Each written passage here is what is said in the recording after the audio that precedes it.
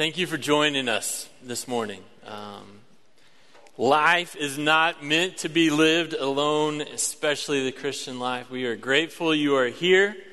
We are in the middle of this series on the Gospel of Luke. This morning is Luke chapter 12. If you read Luke chapter 12, if you're reading along with us and you read Luke chapter 12 this week, you probably showed up this week just to see what on earth I would say. Luke chapter 12 is a doozy. Jesus is a bit fired up. And before we get into it, I want to say this. Brian has encouraged us to read along with him in this series, to read the chapter that we're going to be talking about each Sunday, to wrestle with it. And I want to encourage you, wherever you're at in that, to jump in with us. I was thinking about this. I have 3 sons. If I were to feed them one big meal a week, and that's all, they would be malnourished and extremely hungry. And if we depend on Brian or whoever to just feed us one big meal a week, we will be malnourished and extremely hungry. We have to learn to feed ourselves. And this is an incredible gift from God. And so I want to encourage you, whether you started with us or you didn't, you haven't read any of Luke, whatever it is, to jump in with us. To not wait until this summer or until the next sermon series, but to jump in with us, start reading. This next week will be Luke 13. Find some time this week. Wrestle with it. If you will eat on the Word of God this week and wrestle with it, He will shape you, inform you, and feed you. So wrestle with it this week. Okay, many of us are familiar. A.W. Tozer has this famous saying. Cal has talked about it. A lot of us have talked about it. And he says, what comes into our minds when we think about God is the most important thing about us. What comes into our minds when we think about God is the most important thing about us. So if I think God is an angry dictator, that will shape how I interact with God and will shape how I interact with all of the relationships in my life. It will shape how I treat sin, how I treat gifts, how I treat blessings, all of these things. If I see God as a benevolent benefactor, as a genie in the sky that gives me whatever I want, that will shape the decisions that I make and how I treat other people and my relationship with God. What comes into our minds when we think about God is the most important thing about us. I want to take that and apply it this morning to Jesus. What comes into your mind when you think about Jesus? And what if that is the most important thing about you? How do you see Jesus? How do you view Jesus? And what I want us to wrestle with this morning is, does Luke chapter 12 fit your view of Jesus? Does how you see Jesus and view Jesus fit with Luke chapter 12? And if not, that's okay. Let's wrestle with that. Philip Yancey has a famous book, The Jesus I Never Knew. And at the end of that book, he has a quote in there from an American psychiatrist named Scott Peck. And Scott Peck was kind of new to faith. He was new to Jesus. And he made the wise decision to read it for himself. He had heard all these things. He had all these questions. He wasn't sure, but he decided to read it for himself. And Scott says this about Jesus. When he read it for himself, he says this: I was absolutely thunderstruck by the extraordinary reality of the man I found in the Gospels. I discovered a man who was almost continually frustrated. His frustration leaps out of virtually every page. What do I have to say to you? How many times do I have to say it? What do I have to do to get through to you? I also discovered a man who was frequently sad, sometimes depressed, frequently anxious and scared. A man who was terribly, terribly lonely, yet also desperately needed to be alone. I discovered a man so incredibly real that no one could have made him up. And then he says this about Jesus: it occurred to me that if the gospel writers had been into PR embellishment, public relations embellishment, as I had assumed, they would have created the kind of Jesus 3/4 of Christians still seem to be trying to create. Portrayed with a sweet, unending smile on his face, patting little children on the head, just strolling the earth with his unflappable, unshakable equanimity. But the Jesus of the Gospels, who some suggest is the best kept secret of Christianity, did not have much peace of mind, as we ordinarily think of peace of mind in the world's terms. And insofar as we can be his followers, perhaps we won't either. Obviously, I haven't talked to Scott Peck, but I wonder if he wrote that reflection after reading something like Luke chapter 12. Luke chapter 12 is proof that Jesus did not have a PR team. If Jesus had a PR team, they never would have allowed Luke chapter 12 through. And I've been convicted this week that I think, and this is heartbreaking to me, but Western Christianity has somewhat removed Luke chapter 12 from our view of Jesus. We don't know what to do with the Jesus that we find in Luke chapter 12. It has hit me this week and convicted me this week that my view of Jesus oftentimes struggles to fit, to jibe with the Jesus that we read about in Luke chapter 12. So if you got your Bibles, turn to Luke chapter 12. Let's get into it. Here's what we're going to do this morning. I broke it into some sections. I'm going to give you what I think is the main point that Jesus is making, and then I'm also going to try and walk you through some of the obstacles that arise from what Jesus has said. So this first section, Luke chapter 12, verses 1 through 12. I'm not going to read it. You can read it. Hopefully maybe you'll read it this afternoon, wrestle with it. But here's what I think Jesus is trying to say. Wake up, judgment is coming. Wake up. Don't be hypocrites. Don't act one way on the outside and a whole other way on the inside.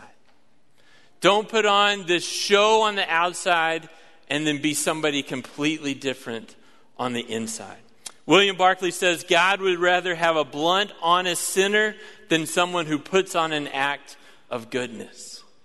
Jesus is saying, don't be afraid of the physical things here on earth that can hurt you. Be afraid of the one who can ruin your life. Be afraid of the enemy who can destroy your soul. Jesus is saying, wake up to what the Spirit is doing. Jesus is saying, be open to the Spirit. And when he leads you and convicts you, repent. Don't ignore that. So some obstacles. There's some big obstacles in this first section. I think the main ones are verse 5 and verse 10. Verse 5, I think the reason we struggle with verse 5 is because we don't understand the power of God. We don't understand how damaging sin is. We'll get to that a little bit later. But what if our greatest fear was not the things here on this earth, but was a reverent, incredible awe of who God is? William Barclay talks about the Scottish minister John Knox. And he said that when they buried him, it was said of this man, here lies one who feared God so much that he never feared the face of man. That was Jesus. Jesus had this incredible fear of God. He knew the power of God was so great that he didn't fear the things on this earth. So a storm could come and he's sleeping because God is powerful. His friends can talk behind his back and it doesn't bother him because God is powerful. His friends can betray him. It doesn't bother him because God is powerful. Don't worry about those around you who could hurt you. They have no power compared to the power of God. Now, verse chapter 10 is an obstacle. And what makes it especially hard, part of this is Luke's fault. In Mark chapter 3 and Matthew 12, the Matthew and Mark kind of say the same thing about the Holy Spirit that Luke says here. But in Mark 3 and Matthew 12, it comes in this context of Jesus has just done this healing, and now the Jewish people are saying that the healing that he did was actually Satan doing it, not God. And so Jesus is obviously mad. He's like, hey, I just did this healing, and now you're giving credit to Satan. You're saying this is Satan. It's not. It's the Spirit. Don't say that the Spirit is actually Satan. He's getting fired up about that. It's tricky in Luke 12 because we have a different narrative context. But what's probably going on is Jesus is probably addressing a similar type of thing. But the second thing that helps us make sense of verse 10 is this. And most all scholars agree on this. Jesus is not talking about a one-time thing. He's talking about a persistent rejection of the Spirit. Just a continual rejection of God's loving Spirit in our life. And we know this, right? He's acknowledging the human reality that some people continue to ignore the love of God. I knew someone in high school who was scared to death of verse 10. Like this verse kept him up at night. He was afraid that he had committed this sin or that he would commit this sin. And if you're reading in N.T. Wright's commentary, I love how he addresses this. N.T. Wright says, once you declare that the spring of fresh water is in fact polluted, you will never drink from it. The one sure thing about what Jesus is saying in verse 10 is that if someone is anxious about having committed the sin against the Holy Spirit, their anxiety is a clear sign that they have not. What does he mean there? Once we declare the Spirit of God as evil, we'll cut ourselves off from it and we'll miss out on it. But if we are convicted that we don't want to resist the Spirit, well, then that's evidence that we're open to the Spirit, right? I love how N.T. Wright says that. All right, next section. Luke chapter 12, 13 through 34. Here's what I think Jesus is saying. Wake up. God will take care of you. Wake up. God will take care of you. The problem with the rich fool is that he was consumed with himself. Life is all about self for the rich fool, and his words indict him. He's talking, listen, he says, what shall I do? I have no place to store my crops, my barns. I'll say to myself. It's all about him. The Romans had a proverb that money was like salt water. The more you drank, the thirstier you became.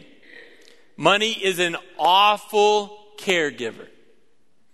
It will take all of you, leave you empty, and leave you convinced that the answer to your problem is more of it. It's an awful caregiver. But look at how God cares for us.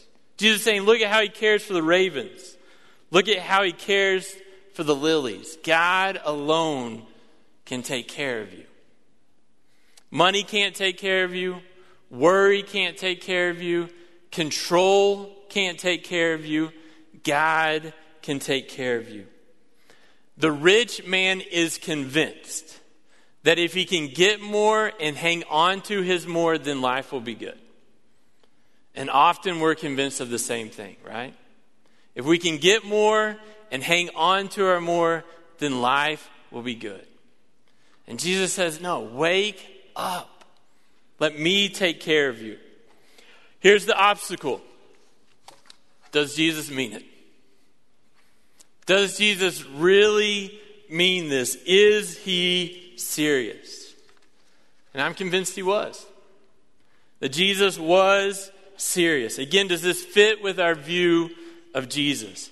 Jesus is absolutely convicted that he does not want us to waste our one life thinking that life is all about stuff. Jesus is absolutely trying to save us from the lie that thinking that life is all about how much money you make, or at what age you can retire, or how many toys you can have. He's saying life is not all about that. Why? Because he loves us. Because he loves us. I love my sons. I want them to play sports. But I need you to hold me accountable on this, to be abundantly clear with them that the goal of life is not sports. The goal of life is to love God and be loved by God and to love others. The goal of life is to be a disciple of Jesus Christ and make disciples. The goal of life is to be loved by Jesus and know his love and love other people. Jesus wants to wake us up. He knows that many of us will have money. We will have some success. We will have some toys. And he wants to wake us up and say, that is not what life is all about. He wants us to live with open palms, to be incredibly generous, to not worry, and to trust that he will take care of us. Next section, verses 35 through 48. Jesus says, wake up, take your faith seriously. Okay, Trip, don't listen to this part. When I was in college, we had this thing at the school that I went to that they would come and check our rooms once a week to make sure that our dorm rooms were still suitable for human life, okay? And so we would do what we always did. During the week, clothes would pile up, dishes would pile up, trash would pile up. And then that hour before our room was about to be checked was frenzied madness. It was crazy. We were running around, pick up clothes, take out the trash, wash the dishes, try to make the room look okay. And they would come in. Most of the time we would pass. Sometimes they would say, you didn't do enough, we'll come back later that night. And we would try to clean it up, and then we would do the same thing, week after week after week. What a way to live, right? And Jesus says, don't do that with your faith. That so often our faith is we ignore it for as long as we can. We put as little time into it as we can. We wake up, try to get by, and then we repeat. Jesus says, wake up, take your faith seriously. I talk often with our students about Dallas Willard has this idea of being a vampire Christian. He says we want the blood of Jesus, but not the life of Jesus. We want the blood of Jesus to wash us clean, but not the life of Jesus to lead us. And Jesus is saying, take my life seriously. Take faith seriously. Jesus in John 17:4 says, I have brought you glory on earth by completing the work you gave me to do. Jesus took his faith extremely seriously. He believed that what God had gifted him and given him to do was so important he was going to give his whole life to it. Do you feel that way about your life? Are you taking your faith seriously? Are you doing all that you can with the gifts that God has given you to complete the work that he has given you to do? Now, here's the obstacle. Does this mean we are saved by what we do? Does this mean I always have to keep my dorm room clean? Does this mean I always have to be doing? It's easy to read this part and feel like I always have to be working. And again, I think of Dallas Willard as this great quote. Grace is not opposed to effort, it's opposed to earning. Jesus is not contradicting what he will do on the cross. We are saved by his life, death, burial, and resurrection. Grace is a gift that we cannot earn. He's not contradicting what Paul is going to say later on. Here's what I think Jesus is saying. Grace is a free gift that you cannot earn that I have given you. Don't take that gift, open it up, and then put it on the shelf and never enjoy it. Instead, take this free gift of faith that I have given you, open it up, and give your life to it. Fasten yourself to this gift of faith. Trust it with all that you have. Our hearts are restless until they rest in God. The goal of faith is God. And the heartbreaking thing is when we do the dorm room thing where we just kind of ignore God and we only give him one hour a week or whatever it is, we miss out on God. The goal of our faith. The one that we were created to walk with. And Jesus knows that. He knows that more than we do. And so he's saying, take it seriously because it's an incredible gift that you were created for, and life is found in God alone. Next, last section, verses 49 through 59. I think Jesus is saying this: wake up, trust Jesus with all that you have. Wake up and accept the baptism that Jesus is calling you to. Wake up and understand that sometimes faith requires hard things. Wake up and realize that not everyone will take faith seriously, but that doesn't mean you shouldn't. Wake up and pay attention to what God is doing. It's interesting, if you read this, it seems like Jesus is not afraid of calling us to things that might cause us to suffer, of calling us to things that might be hard. He doesn't seem afraid of that. And it should make sense, right? He wasn't afraid of that in his own life. God called him to lots of hard things that I think we would all agree were good. They were good for us, good for the kingdom, good for the world. So sometimes he calls us to hard things. Here's the obstacle. Has Jesus lost his mind? What is he saying? Why is he saying this? What is he doing? If you're reading along in N.T. Wright's commentary, I love how he explains this last part of Scripture. He gives the example of Beethoven. Okay, and so he said Beethoven would oftentimes do this thing with his audiences where he would have this nice, polite crowd. And he would play this beautiful, peaceful, relaxing piece. And he would play it, and he would play it, and he would play it, and he would kind of lull them into believing that all was right in the world. He would kind of lull them into this beautiful, peaceful, relaxing place. And then right towards the end, if he played this beautiful, peaceful piece and they're lulled into believing this, he would take his forearm and slam it down on the keys. And they would just, what on earth just happened? And he would laugh. He would get a laugh out of it. And I wonder, I kind of like what N.T. Wright said. I think maybe that's what Jesus is doing. With all of the love and the passion that he can master, he is slamming his forearm down on the keys and saying, wake up. Jesus has not lost his mind. Hot take. Jesus has not lost his mind. He is thinking completely crystal clear.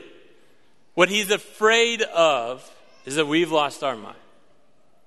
He's afraid that we are afraid of what he has called us to. He's afraid that we are afraid of standing up for him. He's afraid that we are afraid of surrendering everything to him. Jesus hasn't lost it. He's afraid that we've lost it. What comes to your mind when you think about Jesus? Does Luke chapter 12 fit your view of Jesus? James Bryan Smith, he's an author and professor. Many of us are reading here this year. He tells a story about he was speaking at a conference. And the way that this conference would work is somebody would speak, and then somebody would come up after that person had spoken and do a Q&A, ask them some questions. And so James Bryan Smith says he gave this talk, and then the great Dallas Willard comes up, and Dallas Willard's asking him some questions. They're kind of having this back and forth. And then Dallas Willard asked James Bryan Smith, he says, does God ever let us get away with anything? Does God ever let us get away with anything? And James Bryan Smith said, instantly my mind just started spinning. And I was like, okay, if I say yes, the implications to that are this. If I say no, the implications to that are this. And he said, I just couldn't compute. And he said, so finally I just said, I don't know, Dallas, what do you think? Which he said was the right answer. But Luke 12 seems like a Jesus who doesn't let us get away with anything. It seems like a Jesus who is warning us to wake up and watch out. Luke 12 seems like a Jesus who cares about judgment. What do we do with that? Is it good news that Jesus won't let us get away with anything? Is it good news that Jesus wants us to wake up and watch out? N.T. Wright says this: if God is a good God, he must react extremely strongly against that which destroys, defaces, or corrupts human life. Is God good if he doesn't care about sin that destroys us and kills our relationship with him? Is God good if he sees us sleepwalking through life and doesn't try to wake us up? Is God good if he knows that judgment is real and he doesn't say anything? James Bryan Smith says sometimes when he's trying to get the attention of his class, he will say this: we need a God of wrath. And if you know James Bryan Smith, he is grace, grace, grace. And so he says, we need a God of wrath. And his students go, wait, what did you say? And he says this, he says, wrath is not God's anger on steroids. Wrath is, as we see it in Scripture, God's right disposition towards sin. Wrath is God's right attitude towards sin. I don't want a God who doesn't care about sin. I don't want a God who doesn't care about injustice. I don't want a God who doesn't care about the things that will hurt me. James Bryan Smith, he gives an awesome example of the organization of MAD, Mothers Against Drunk Driving. And he says these mothers are mad about this thing that has killed their kids. And they should be mad about it. And it's wrong and it's heartbreaking. He says no one gets upset with these moms who are mad about their kids being killed by drunk drivers, right? I want a God who loves me so much that he gets mad about the things that steal life from me. I want a God who loves me so much that he gets mad when I'm sleepwalking through life and not taking advantage of the incredible gift of faith that he gave his life for. Luke 12 gives us a clear view of Jesus, a God who has a right disposition towards sin, who loves us so much that he won't put up with the sin in our life. If I could, I want to ask our elders and ministers to move to their places around the room. When I was growing up, I got the opportunity to play basketball for one of the greatest high school basketball coaches ever. And it's not an exaggeration. He was incredible, won 20 state championships or something, so many games. And I got to play a couple seasons for him in middle school. And he was the most soft-spoken, calm, peaceful man maybe I've ever been around. He's always just teaching, coaching. He never raised his voice. I mean, he's just a picture of serenity. I'm not exaggerating. And I remember we were playing with him, and we were playing this game. We're playing in a tournament. We had a 8-point lead or so at halftime. We come out of halftime, and me and the other point guard we commit like 3 or 4 brutal turnovers. Just easy turnover. We turn the ball over easy. We're not even trying. And it was one of those easy turnovers. They just converted it quickly right into a layup. And so before we know, we're 2 minutes into the game. Our lead is gone. He calls timeout, gathers us in the huddle. He throws his clipboard down. He says, "What are you doing? Come on, guys." We had never heard him raise his voice before. It grabbed our attention. We were like looking around like, who is this guy? Why did he say that? Because he cared about winning. He cared about us. I was talking to Cal about this earlier this week. Think about the coach or the teacher who had the biggest impact on your life. Think about the coach or the teacher that had the biggest impact on your life. My guess is that maybe you didn't like them so much at first. But they loved you so much, and they loved what they were doing so much, that they got something out of you that you didn't know was there. They pushed you to a level that you didn't know was there. They wouldn't let you settle for less than you were capable of. They wouldn't let you be lazy. They loved you too much to let you just skate by. What if Jesus is more like that than we think? That he loves us so much. He wants to wake us up and say, wake up. Use this gift of faith. I think this morning Jesus wants, with as much passion and love and grace as he can muster, to grab us by the face and say, wake up. Wake up. Stop messing around with sin. Wake up. Stop settling for a weak, small faith. Wake up and stop worrying so much and let me take care of you. Wake up and stop spending so much time on so many other things and so little time with me. Wake up. James Bryan Smith says, our God is a God of lavish, incomprehensible, shocking love. And our God is a God of unbending truth and unwavering justice. He is the Lamb of God and the Lion of Judah. Wake up. God loves us too much to let us keep sleepwalking through life. Let's stand and sing.